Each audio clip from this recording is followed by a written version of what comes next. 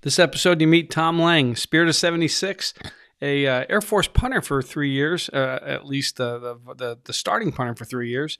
He also was such a great cadet. He made it on a group staff one year. Upon graduation, Tom became an Air Force pilot. Didn't get his first choice, so he flew tankers for a while. He has a good story about attitude check in that one. Became an instructor pilot, then a swimming pool manager, kind of funny. Then he became a reserve C-5 pilot, so flew the big giant cargo birds all over the world. After that, he became a Delta pilot for many years and retired from Delta just in time to get a great job as a Boeing test pilot up here in the Pacific Northwest.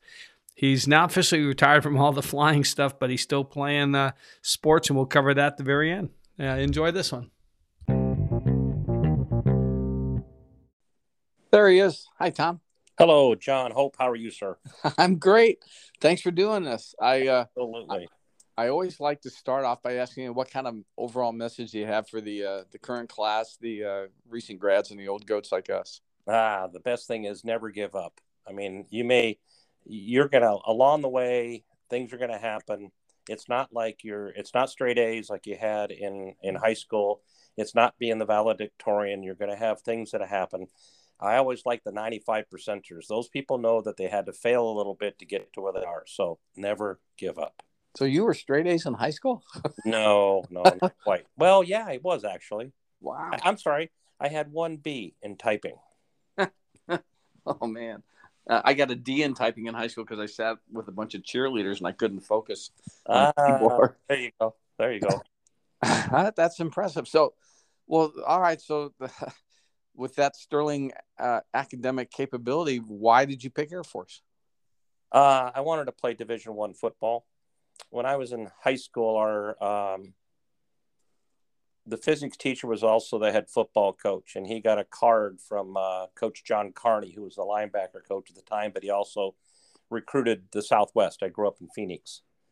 And Coach Martin called me in and says, hey, they want 3 names of people that are academically available or able to get to the academy and also have some skills. And do you want me to put your name on that? And I went, sure. So, and that was it. And was any other academic places chasing you down, or? Well, Yale was, but that was also to play football, and I could academically meet that. But that was going from Phoenix out to the East Coast, it was just a little bit too much out of reach at the time. And that wasn't as good a financial deal, right? Oh, well, actually, I think I got $1,000 a year or something like that. back when tuition was about $2,000 a year, yeah. Well, Yale was a little bit more, but yeah, basically. Oh, that's cool. So you grew up in Phoenix. What was that? Was it the only place you lived, or? No, well, I was born in Wisconsin, and during World War II, my dad was on a troop train, and he went through Albuquerque, Phoenix, and Tucson, and he and my mom were a wartime marriage. They lived in towns that were only 6 miles apart, so they knew each other, but they met, and 2 weeks later they were married before my dad shipped out.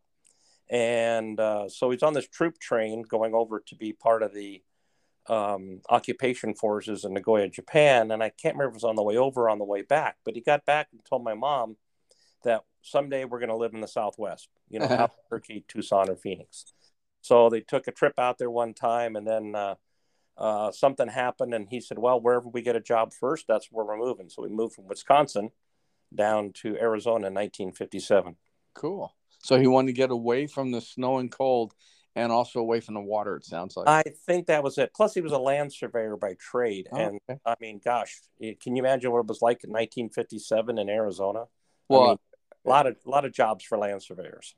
I have apparently some random uncle in my history that was one of the Union or American general or officer guys who helped settle Arizona and may help them become a territory. Oh, wow. Well, congratulations. But when the Civil War broke out, he went and joined his buddy Robert E. Lee and ended up getting all the monuments and cities and counties erased. His name got erased from all the records in Arizona. Uh-oh. Yeah. Hey, you picked the wrong side. Well, yeah, exactly. So yeah, I was actually born in New Mexico, so I know a little bit about the desert, but I don't know if I'd want to live there. So how did you find living down there all those years? Well, you know, when people complain about how hot it is living up here, like you and I do in the Pacific Northwest, oh my gosh, it's going to be 85. Make sure you take care of your dogs and make sure they have plenty of water and your pets, and terrible. I mean, I remember basically leave the house in the morning as kids, and we wouldn't come back. We didn't know what the temperature was. I mean, 2-a-day football practices in high school when it's 100 degrees out. And that was back in the days they thought salt pills would work. You drank a lot of water and you just sort of did it. I mean, I'm not saying anybody is less capable these days, but you didn't really notice it too much, I don't think, growing up. Well, I do remember the deal where they would give you salt tablets, tell you not to drink too much water because you'd cramp up. Yeah, exactly. Well, and then the other thing is my dad, summertime was not a good time for him because I have 3 brothers, and keeping 4 boys quiet was very difficult. And he used to get up like almost, I think, at 3 o'clock in the morning, just to get his crews out in the summertime, so they could get their work done as soon as the sun was up, and then, be done before the big heat of the day would hit. So you say 3 brothers. Who went where first? Because were you the oldest, or? Oh no, I'm number 3 out of 4. Okay. In fact, my nickname is Joe Roger Tom Bruce. So where am I in the pecking order? 3rd. There you go. And so my mom just figured if she said that all the time, one of us would show up. Anyway, no, I'm number 3. My brother Joe went to Northern Arizona University, and my brother Roger went to Arizona State. My brother Bruce went to the U of A. He's 1 year younger than me. A class behind me, a little bit more than 12 months younger. And so that was all the major colleges at the time in Arizona. So I had to go to the Air Force Academy. And you're the only guy that left the state. Yeah, exactly. Yeah, everybody else stayed in state. So, all right. So you wanted to go play football, and you picked Air Force because it was a closer and a better financial deal. How was that first summer? Oh, not too bad. It was interesting. Before we left, I had been a camp counselor at a Lutheran church camp, and I caught food poisoning while I was there, and also got stung. So the combination with a wasp or a bee, but I had a little bit of reaction to it, plus the food poisoning. So I must have lost like 20 or 25 pounds before I even started basic. Oh man. Yeah, and you know how much you get to eat when you're in basic training, and then I'm thinking, I'm going to play football, and I'm this skinny mini guy. Well, I was able to put on some weight, so that worked out pretty well. Oh, really? You're put on weight, you're a beast. Well, and right after, as much as I mean, I'd already lost a whole bunch, but yeah. we're working out all the time. So yeah. So how any memorable stories of that first summer? Not so much for the first summer too much. I was just sort of, I did have one. You remember the confidence course? What a great. Yeah. And I got to thinking, here I am, brand new, and we've basically chosen the profession of arms by going to the academy. And I remember that one tower we had to crawl up on, and I don't particularly care for heights. And I get up there and I'm thinking, there is, I don't fear death. That's my feeling. I said, it may happen someday. And that was just something I do remember from that. I'd love the confidence course. I wish we could have done it more often. So that big tall thing, we're up there hanging, kind of walking around on the scaffolding kind of thing. Yeah, exactly. I had to climb up the outside of it. And I said, there's no reason to fear death. Was that also the course where we got different puzzles to figure out? No, that was a different course. I wish I could have done that one also. Yeah, I did pretty poorly on my puzzle thing with the guy. We couldn't figure that out. And then so dually you're on the football team, or how'd that work out? I did not know that the Air Force Academy recruited like other colleges did at the time. I was kind of naive to it. And so when it's time for football practice to start, and rather than going to intramurals, I, went over to the field house to get dressed and, realized my name was not on the list. So I have to go over to the field house, or I'm sorry, the old gym. And that's where I get my intramural equipment, basically, the leather helmets and all those type of things. Well, wait, but wasn't your name on a card? Nope, nope, nope. I was Oh, I thought you said you had somebody filled out a card for you. he filled out a card for me, but that was, and then I think I got a letter from Coach Carney. I think I don't remember. That's a little Okay. fuzzy, and saying, "Well, we'd like to have you come up here, try and get your appointment. We'll see you later." Okay. If you get in, we'll talk. Yeah.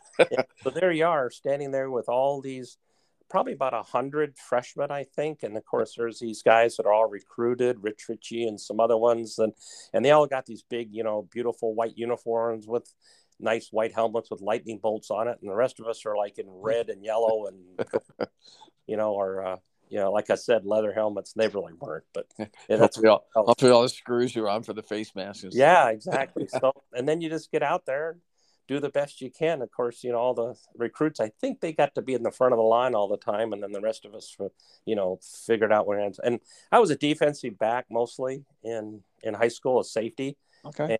And a specialist. I punted and kicked. And so I thought, well, maybe that might be my ticket. Okay. So that was a pretty wise choice on your part to go show the left foot off, right? Yeah, exactly. Well, my brother Roger, who passed away a few years ago, I still have the football that he taught me to punt. It was like two sets of brothers. My brother Joe and Roger, 6 and 7 years older than me, and then my brother Bruce is 14 months younger. So it was like two sets of brothers, and I got to watch those guys. My brother Joe was great in track. He ran track for NEU. My brother Roger played college football till he got hurt. But he was also a punter and a defensive back. And he looked at me one time when I think I was 13. And here I was, all of 5'6", 135 pounds, soaking wet. And he, come on. And he lived at home with us that particular summer. I'm going to teach you how to punt and kick. And then ended up allowing me to go to the Air Force Academy. So thank you, Roger. So you had the academics, you had the athletic thing going on, so you got to be on the jock ramps. How did the rest of the military stuff sit with you? Oh, not too bad. My dad was always, interestingly, he had an appointment to the Naval Academy in World War II. Huh. And back then I understand you graduated in 3 years during the war, but he had polio when he was a kid. And so he didn't pass his physical, and it kept him out for a long time too, that particular malady. I had polio when he was a toddler. So anyway, and I think he always wanted to, when he went in, he became a sergeant. And my brother Joe says, well, one of us boys are going to become an officer, according to my mother. And I guess that was me. I guess I was. Yeah.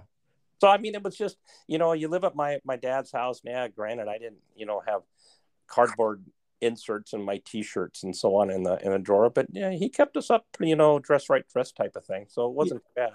Yeah, I guess with three brothers, your dad's going, I got to put some discipline in this crew real quick, or we're going to have a disaster. Right? True, and unfortunately for him, he didn't really have a role model. His dad died when he was, I think, 18, and so he really didn't have anybody to.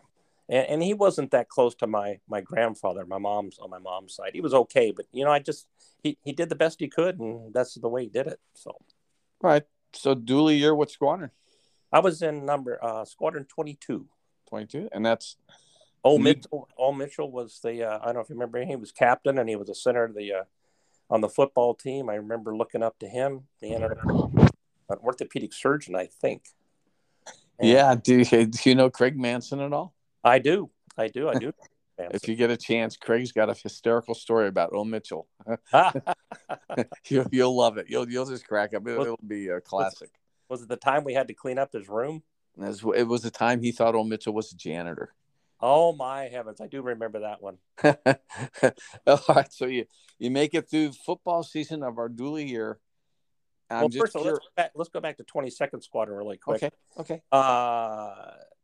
And because you brought up the janitor thing, how many squadrons had a janitor who was a Medal of Honor winner? Well, one, I think it was just you guys, right? Yeah, 22nd. Yeah, and we didn't know that. He never talked about it until one time, on one of the Saturday morning training sessions, the upperclassmen talked him in and coming up and telling us about his experience, and that was pretty amazing. Because if you think about it, John, being the class of 76, we weren't starting in 72. I mean, that's 17 years, which if you look at what 17 years is now, I mean, we're 22 years into the 21st century. I know. We were only 17 years away from the end of World War II. And the Korean War, not too far from that either. So right in the middle of Vietnam, yeah. Yeah, exactly. No, I don't remember the specifics of the story other than that you guys found the janitor that was a Medal of Honor guy, and they made a big deal out of him. Yeah, and he didn't want it. He was very low key, and of course, as a freshman, you can't really do much. You're walking down the side of the, with your right shoulder all the way in, Yeah. that kind of stuff. So anyway. Well, I was going to say, did he ever clean your room for you? No. Again, he was pretty quiet, and as a doula, you're just trying to survive. Yeah, you're just trying to go to classes, go to practice, study, start out all over the next day. And then, so the question about the end of football, still a dually, did the military stuff kick in then, or did you get to avoid some of that still? Well, I got to avoid some of it. The hard part about being a walk-on is that you don't get ramps right away because you're not. And so you basically have to practice, and then you have to go dress back in, not the field house, but the gym. And then you got to, go right back to it and then try to eat, and you're late. And so all of a sudden you're noticed as you get onto the table, and the guys are pretty nice, but there's always a few cadets that think that the ICs, the intercollegiate athletes, are getting some privileges. Yeah, maybe rightly so. And, so you got to deal with that too. And now you're just sitting there while the rest of your buddies that you're, the recruited guys are already on the ramps. Yeah. Porking down. Yeah. So it was just, again, never give up. Just keep on going. If that's a goal that you have, never give up. All right. So I know you didn't get to avoid Hell Week. No. Everybody does that. Was there anything significant there for you? Not really. No. Yes, I just sort of kept my head down. One thing is, because I kept my head down, let's just say I started out doing really well academically, kept my nose clean, so got on the SOUPS list. Wow. And I had a really good GPA that allowed me to graduate with a 2.67 and not have to work very hard the next 4 years. I'll just leave it at that, or 3 years. Great. So, yeah, I didn't start off like that. Yeah. So the first summer, when did you have to go to Syria and all that? Yeah, we did that. That was the first summer. Boy, that's another one of those experiences that you look back on. And I don't know if I guess I could say this now.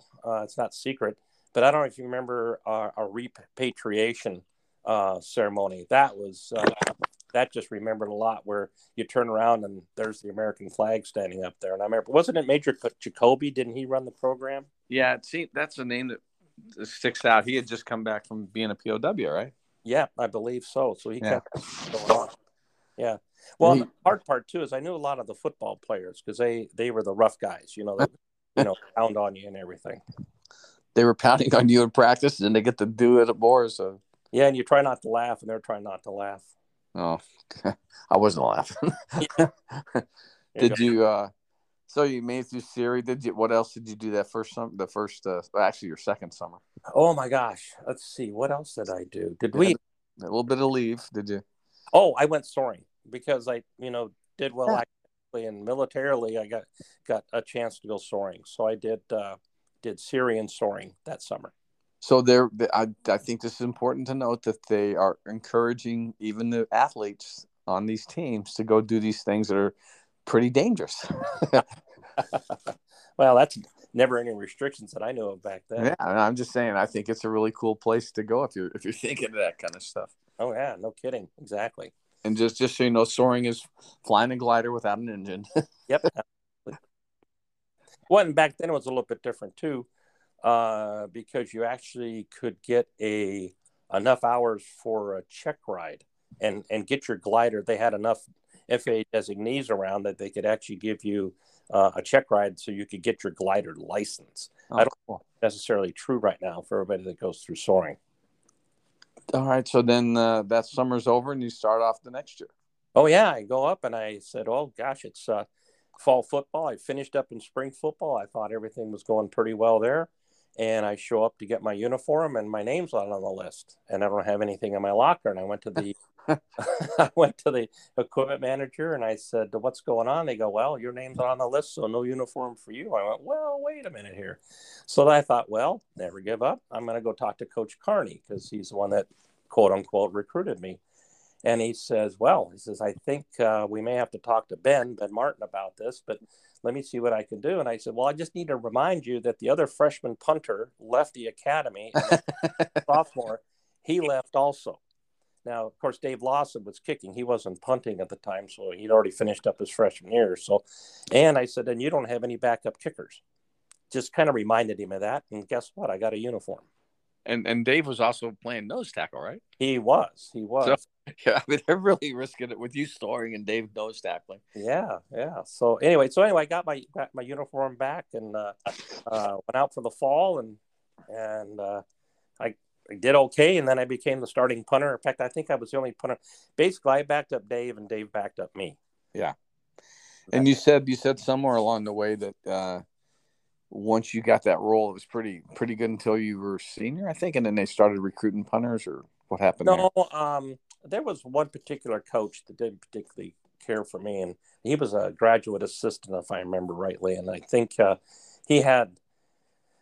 Well, I don't want to say too much, but anyway, just made my life a little bit. I was the first person to really be a specialist, even though my sophomore year I was listed as P/DB, punter/defensive back, and never got in a game as a defensive back, but I always worked out with the defensive back. Coach Braley was just outstanding and very much accepting. And, when you're a punter, you're sort of the safety on the punt recovery team anyway. You're the last person back. So that worked out pretty fun. Anyway, so he just made life kind of difficult for me. But my coach was Ben Martin, the head coach. Okay. So that kind of helped. And but I do have one story I remember. I don't know if you guys remember a great quarterback we had, Rich Haney. And he's a senior. I mean, he's a god. I'm a sophomore. Shoot, nobody knows me. I'm a specialist. And I remember the first away game. He comes down. We're both in 7th Squadron at the time, and he knocks on my door. And I go, "Oh, hey, Rich." He goes, "Come on, Todd, let's go." And I went, "Wait a minute. The captain of the football team knows my name?"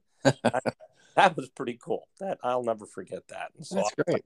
I figured I just can get you because I didn't think you knew where we had to go. And so, come on, let's go. So, man, oh man, that's that was pretty cool. That's great. So basically, the other assistant coach that was giving you grief, he had a chip on his shoulder, and his chip was Tom Lang. Is that what you're saying? It sort of felt that way to me. But again, was that guy a grad, or was that guy just a coach? No, he was a grad. Okay. He was a grad. He wasn't very much removed from the class of 76. Okay, so he was still kind of being an upperclassman. Yeah, a little bit. And again, I don't. He was a player as well as a specialist. He'd never been a specialist, and so, if you think about, it was sort of a transition for the academy at the time, and it was also a transition for this NCAA because that was when freshmen could start playing on the varsity. Basically. Oh yeah. Wild and Dave Lawson were the two freshmen that played all 4 years. That's right. They let Kareem start playing. Yeah. All right. So you went to 7th Squadron. Things were going still pretty good academically, or how did all that turn out? Yeah, they were going okay. Like I said, I started with a good GPA and just kind of hung in there after that. And had a great roommate, Mick Ertl, played baseball. What a great guy. He and I were roommates for the longest time. Mick played second base, and he'll tell you he wasn't a long ball hitter. And I remember one time during fall ball, he hit a grand slam home run. I don't know if it was an inter-squad game or a game against like Adams State or something like that. But I remember I went downtown and I got him a trophy, and he tells me he still keeps that trophy on his desk. That's cool. So yeah, I would. A lot of fun. There was a lot of good guys in 7th at the time. Tim Hass was also in 7th Squadron, and he and I were the only two walk-ons to make it all the way to our senior year. Wow. So you got to hit your goal from high school to play Division I football. My God! Yes, I mean being independent time. You always played, of course, Army and Navy, which were real special. Didn't play nearly on national TV as much as they do nowadays. And so those were special times too. Got to play in the Superdome, got to play RFK Stadium. Yeah, it was just great, except for the Oregon game where I got knocked out of the game.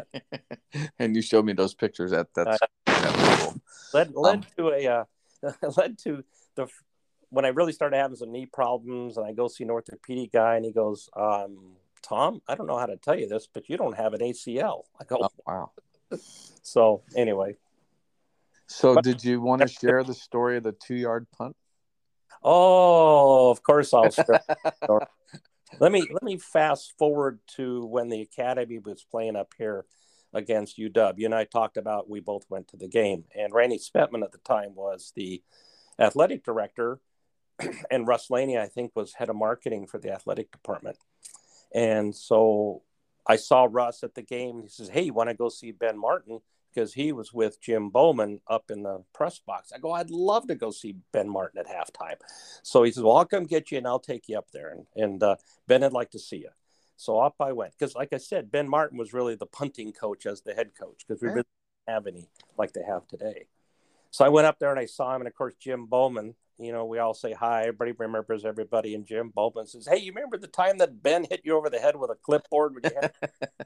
go, thanks, Coach Bowman, for bringing that up right away. But yeah, it was, it wasn't exactly one of my stellar time. And it would have been a negative punt had I not downed it for a 2-yard punt. No, come on, tell. It must have been heavy wind, right? Oh, no, it just right side on my foot. I just dorked it up. So, but as it bounced backwards, I went and recovered my own punt. And of course, it had to be right in front of Ben Martin. Remember when we used to be on the cadet side? Yeah. The football team was. And then I come off the field and he slaps me in the head with a clipboard. And basically, I don't know what he said. All I heard, I felt horrible. Well, you did. I know you did. One year you only had 26 punts. The next year you had like 60-something punts. Yeah, I did. In fact, I think I had the first. I was the first guy to like to punt all 3 years, and had like a record for most punts as a cadet, which doesn't speak well for maybe how our offense was. But the fact that I just hung in there. So yeah, the 26 was because I got hurt. Oh, okay. Because I missed stats say 54, 26, 63, and I go, oh, that's a lot. But we must have had a great offense in 74. I don't remember. Yeah. It was well, yeah. It was that was the winning when I played for the 3 years. That was a winning season, and the next 2 years were not. So yeah.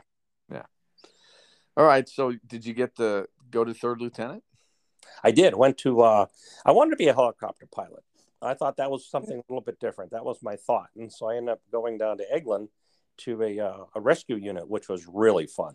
So you got to fly on C-130s and see them put all that stuff out the back, and then you got to fly on HH-53s. In fact, I think my first flight in HH-53 was the first time in my life I'd been part of a aircraft emergency, and that's when you sort of learn to sit, don't do anything until they tell you what to do, because they were losing hydraulics to the tail rotor. Not necessarily a good thing to happen in a helicopter.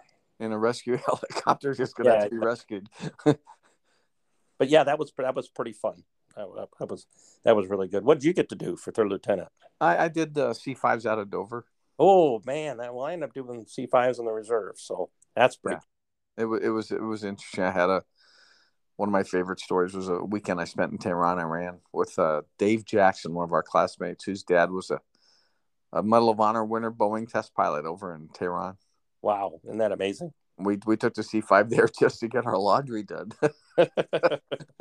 Well, it's amazing how when I graduated from pilot training, I was a KC-135 co-pilot. So there you are in SAC, keeping America free. And it was a fun group of guys. I remember we wanted to find out the phone number on one Christmas Eve for the Russian, the Soviet alert facility, and said, hey, why don't you guys go home for the night? Promise you won't do anything. And then we could all have Christmas with our families. Yeah. Then I realized, Orthodox, wrong day.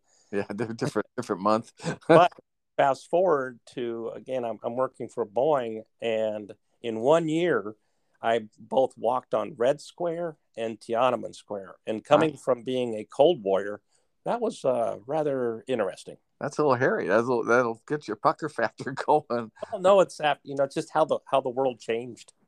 Yeah, I would love to go to Russia someday, but I can't go right now. And the buddy wants to take me he grew up in Siberia and he's fluent Russian, but he's on the hit list for Putin because he hates Putin. So he can't tour. My wife and I, of course, COVID was worse on us because we just love to travel. And in St. Petersburg was on one of the, not planned, but on the, the bucket list. Yeah. But I think for our generation, that ship has sailed for a while. Yeah. So going real quick, winding back to the academy days, did you ever want to quit? I think everybody goes through that. And you go and you start complaining about, oh man, why are they making us do this? And why are they making us do that? And people would say, well, why don't you write if you hate us so much, why don't you write a letter to your congressman? And I go, Barry Goldwater is the one who appointed. Yeah. Like I'm gonna do a wah letter to Barry Goldwater. Yeah, I can see that. Cadet Lang, drop and give me 20. I mean, I can just see how Barry Goldwater would react to that. They'll give it to John McCain and he'll come out and kick your ass. Yeah. So I think we all go through that. But I had this other thing at this goal in mind. A lot of guys go there because they want to fly. Going in the military, that was fine with me. I hadn't really, thought a lot about it ahead of time. But Division I football was my goal. Somebody asked me one time, what did you major in? I go, football. And I sort of had a second major in behavioral science, but that was my goal. And I tried to do everything I could to make sure that worked. Well, you did it, man. That's cool. That's really neat. And then something that went right because you got to go to Williams, right? Yeah. Well, I guess so. I think that's, I went up on group staff the last year. I knew Don Hebert just really liked athletes. And so my last, go around, I was like the logistics and safety or athletic guy for first group. Okay. And, I don't know if that had anything to do with it, but that also bumps you up when it comes time to, you realize, John, there's a lot of politics behind the scenes that you never really knew about. Yeah. Like the recruiting thing. And you realize when the coaches that actually recruit people, they have a real reason to make sure that you are successful, because the head coach is going to go, why did you give away one of my slots? Yeah.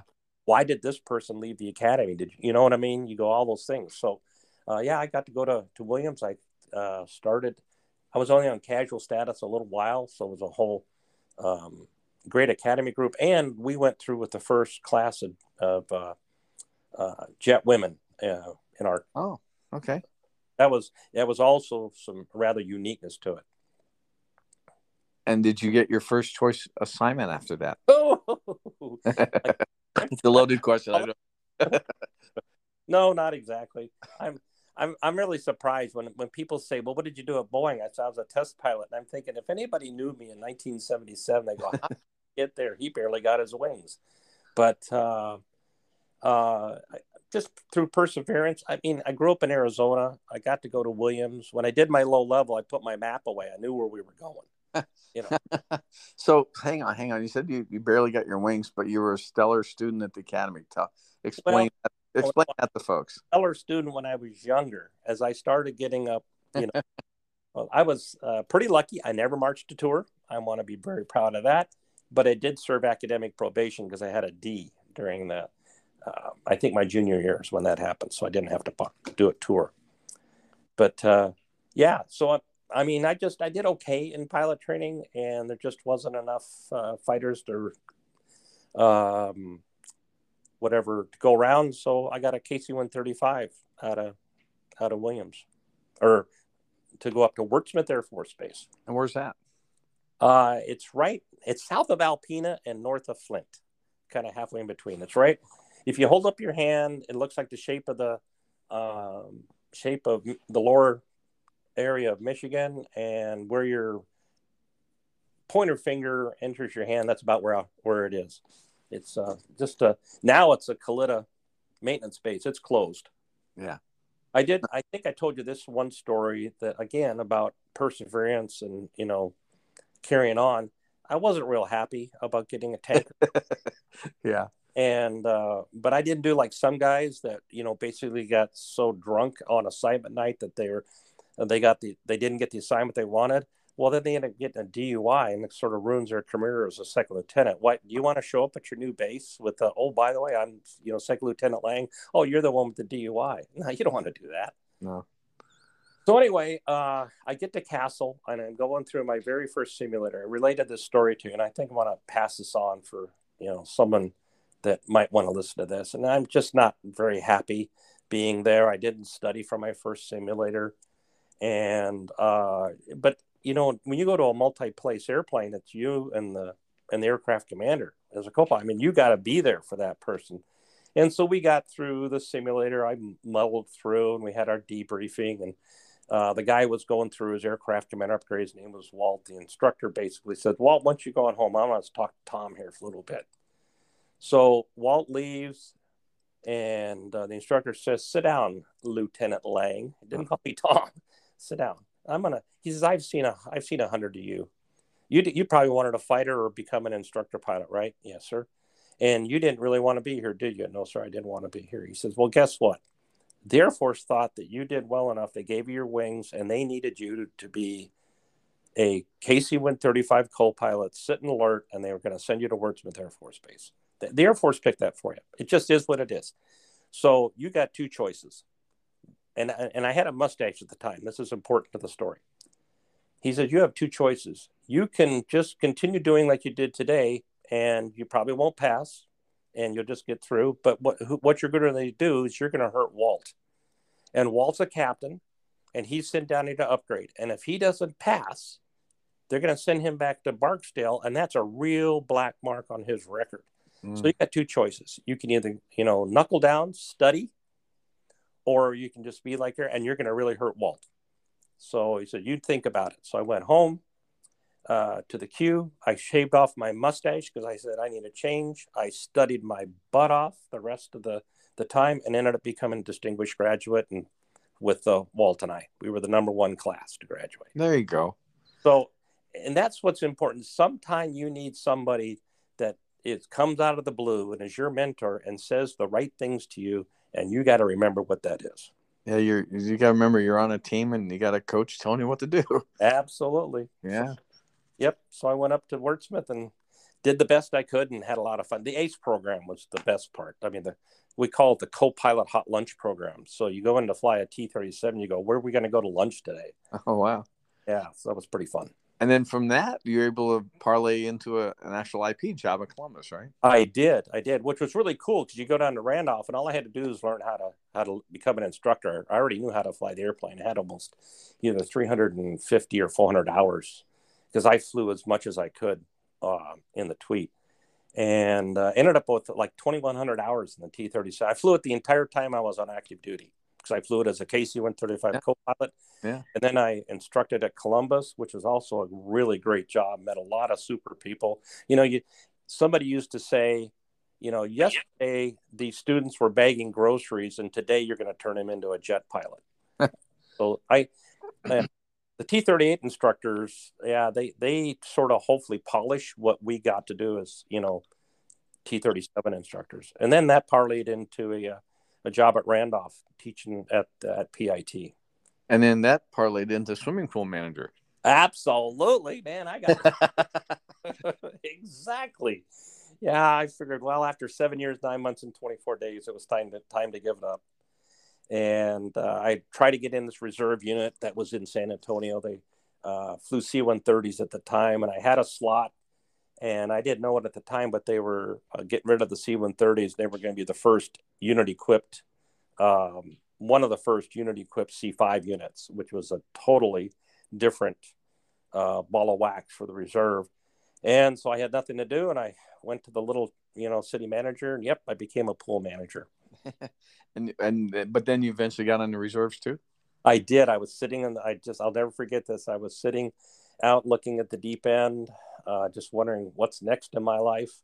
And the squadron commander that did give me, said, Tom, you will be in this unit someday, just not right now because of the transition. he had lost all his C-130 training slots. Mm. And there was a phone call and said, hey, there's somebody named Ed Garrard that wants to talk to you. And, oh, my gosh, that's the guy that recruits. And he's one of the guys that's an art at the reserve unit. And Tom, this is Ed. Well, hi, Ed. How you doing? He says, I got a job for you. Do you want to start C5 school in 2 weeks? I go, I do. So call was to the city manager. Here's my 2-week notice. And I went home, shaved off my beard so I could get a little more sun, and went off to C5 school. Wow. And so you became a C5 reserve pilot. I did. And then I was since we were transitioning, it was, I did the Air Reserve Technician. I was an ART for a while. I was a full-timer because we're all trying to get checked out. And then I was an ART for a while. Then somebody put a Delta Airlines application in my file. We call it a V file. That's how we coordinated. It wasn't like email and all those things now. And said, hey, Jeff Brummett, which is a guy I knew from instructing at Columbus, he says, you need to, and he had gone through school with another one of my squadron mates in the reserve, says, you need to fill out this application and come work for Delta. So I got my, number 2 pencil, filled it out, sent it in, and lo and behold, got hired. So you going through C5 training and Delta training? Yeah, well, I'd finished C5 training at the time, and then was going. I know anytime you're going into a new unit, there's always a core group of people that just sort of keep moving through. Yeah. Because they have to have instructors. So I was got to check out as an instructor pretty quick, and then they said, well, shoot, maybe we should make you an evaluator pilot. So I just, because you got to train all these other new people that are coming up. So I did all that. And then I was an Air Reserve technician and said, maybe it's time to go work for Delta Airlines, and got a job with them. So I pretty much was flying in one airplane at a time. Right. And so I'm curious, what kind of mental gymnastics did you do going from a drill weekend with C5s to a Delta job when you're flying commercial? Oh, that's a very good question. You just sort of compartmentalize it in many respects. And, one's made by Lockheed and flies all through the -1 things. I know you use what's it called? NavTops. What's the name for that? Oh, NATOPS. Yeah. Yeah. So we had the -1. Yeah. All those things associated with it. And it was able to push it back and forth. The guys that had probably more difficulty were, they called themselves the Magnificent Seven. I think we had around 64 pilots in our squadron. And of those, 7 of them were not airline pilots. They were, one guy had a Sears catalog store. One guy worked for a communications company. One guy was a crop duster. So he flew. But it was always interesting. Those guys, they were good pilots, but they didn't have the airline stuff. And, you find an ILS is an ILS is an ILS no matter what airplane it's in.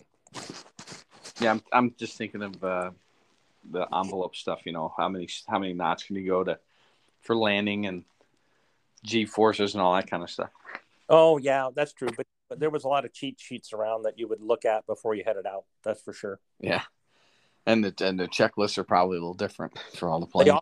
They are. In fact, again, I'll fast forward. I worked for Boeing my last 11 years in flying, and my boss and I, they have one paint facility in Everett, so it can't paint all the airplanes that are coming out. So they have another paint facility down in Portland. So we would end up flying one green airplane down. You'll see those on the ramp and in Payne Field, and it would get pulled into the paint hangar. And then generally hopefully there would be one for us to bring back that was freshly painted. And yes, they do smell like new cars. And I think we took a 777 down and brought a 767 back, or vice versa. And I remember walking back with Dave, he's a 78 grad, and he worked for Boeing for a long, long, long, long time. He chief of safety and just a super, super guy. And I remember walking back to our cars after we had come back. He flew one model down, another model back. And I said, Dave, that's pretty amazing. I mean, to be able to get in an airplane, feel comfortable in doing this. And he says, well, Tom, we've worked many, many years on that to keep as many of these checklists common as you can. So when you fly start out as an airline flying a 737 with Boeing and go all the way up to a 787 through all the other ones. A lot of things you say, all the terminology is the same. And, that's how you kind of do it. You just log it in your mind and figure things out. Well, I think that's good, but it could also get you into a bit of a routine where you might guess the wrong parameter. That's true. That could happen. So you got to make sure that you know what you're doing. All right. So you told me how lucky you were to leave active duty and get in the reserves. Right. And then you told me you got pretty lucky going from Delta to Boeing. I did. I had again, never give up and don't burn any bridges. I'm in the Magnolia and I'm singing in the choir at the church. And one of the guys that was in the test portion of it, but not a pilot, he was a pretty big mucky muck with a lot of the laboratories. And he said to me, I understand things aren't going, this is at one of the choir practices. Uh-huh. He says, things aren't going really all that good at Delta, I hear. Have you ever thought about coming to work for Boeing? I went, not really. He says, well, I sit right next to Mike Coker, who was the chief pilot for the instructors. And back then, there was a whole cadre of instructors that Boeing had, flight instructors. We'd go to actually take other airline customers out for training in the airplanes. Sure. And I said, well, I hadn't even thought about that. So Mike Coker and I roomed together when we were in basic training, and then 22nd Squadron together. And actually, Mike had just been picked as the new chief pilot. There was another person that I actually interviewed. Well, he had left in between the time of me getting my interview, so I called him up and I filled out the form, and they got an interview. And I had already taken, I don't know, I think I had, I can't remember if I'd flown my last Delta trip or not at the time. The timing was kind of running there. But sure enough, Mike says, well, we got about 2 weeks to do your background check. Everything looks good. I can't tell you whether we can hire you, but I want to hire you. Let's see if the HR people want you to. And sure enough, got hired at Boeing at the time. That's great. And then you said right after that, Delta did something with the retirement? Oh, well, yeah, I think I retired from Delta Airlines on August. I really don't want to go into that. Let's just basically you snuck in under a pretty important wire, and that was good timing. That was part of that athlete. It was luck. It was just out and out luck. All right, so I want to cover how you were in Kelly doing the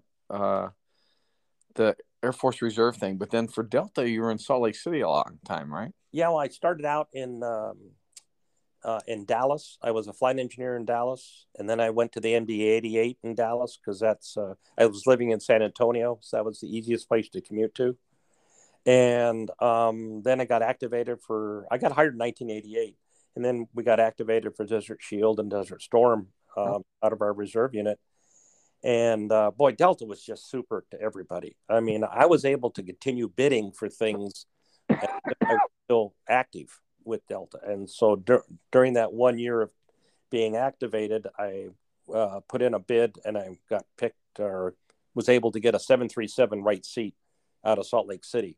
So when I got back off of active duty, it was in, pack up the place in San Antonio and move north to Salt Lake City.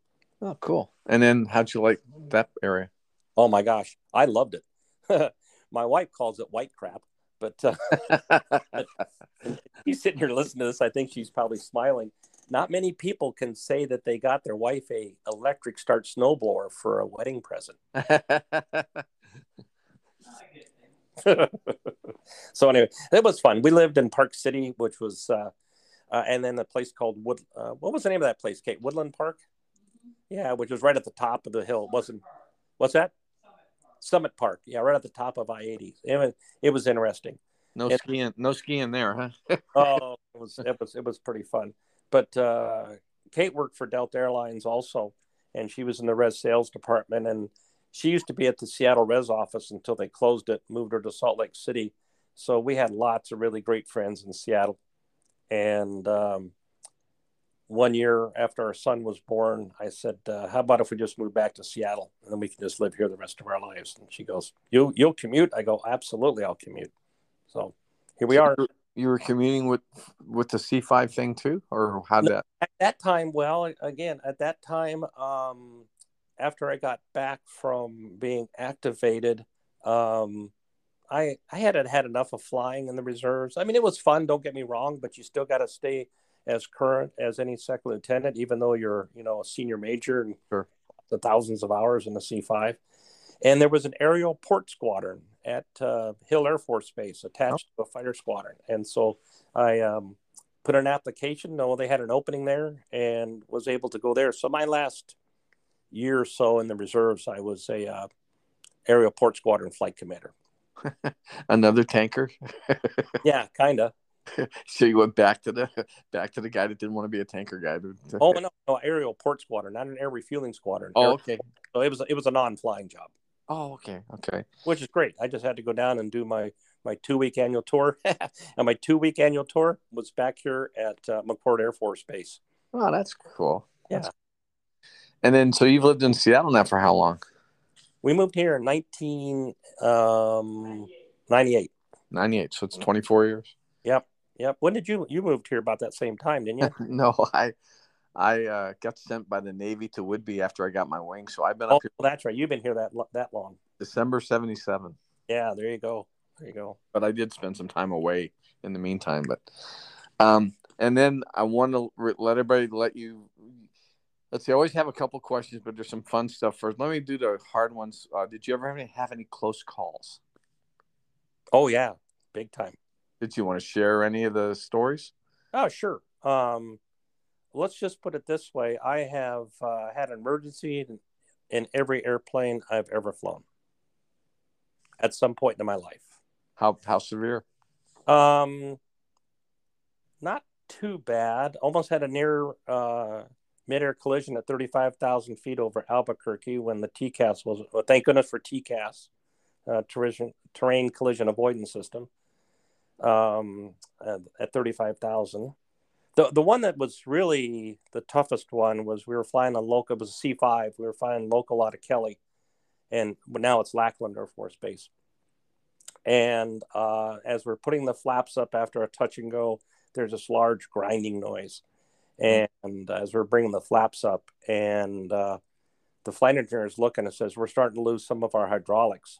And so he says, "Put the gear back down." So I did. And one of the guys looked down in the cargo compartment and it looked like we were on fire. Oh, wow. And so it was basically turn up, get on down as quick as we could, turn final, and reminded everybody that, it's a big airplane. Nobody get up and evacuate until I say so. And so basically what seems like hours, I think was about 7 or 8 minutes from the time this thing happened until the time we were on the ground. And thank goodness for great crew work. And I can say I stopped a C5 in 1,500 feet. Wow. Thinking we were on fire. And as it was actually even worse than that because it was misting hydraulic fluid. So if there's a spark, it could have gone south very quickly. That was the most scary one. Did you, in your international travels, did you ever go to weird fields that weren't ready for you? Yeah, I did. The good. I mentioned in Nagoya, Japan, that my dad was there for the occupation forces in World War II. Well, Yokota Air Base in Japan has a tendency to get real fogged in.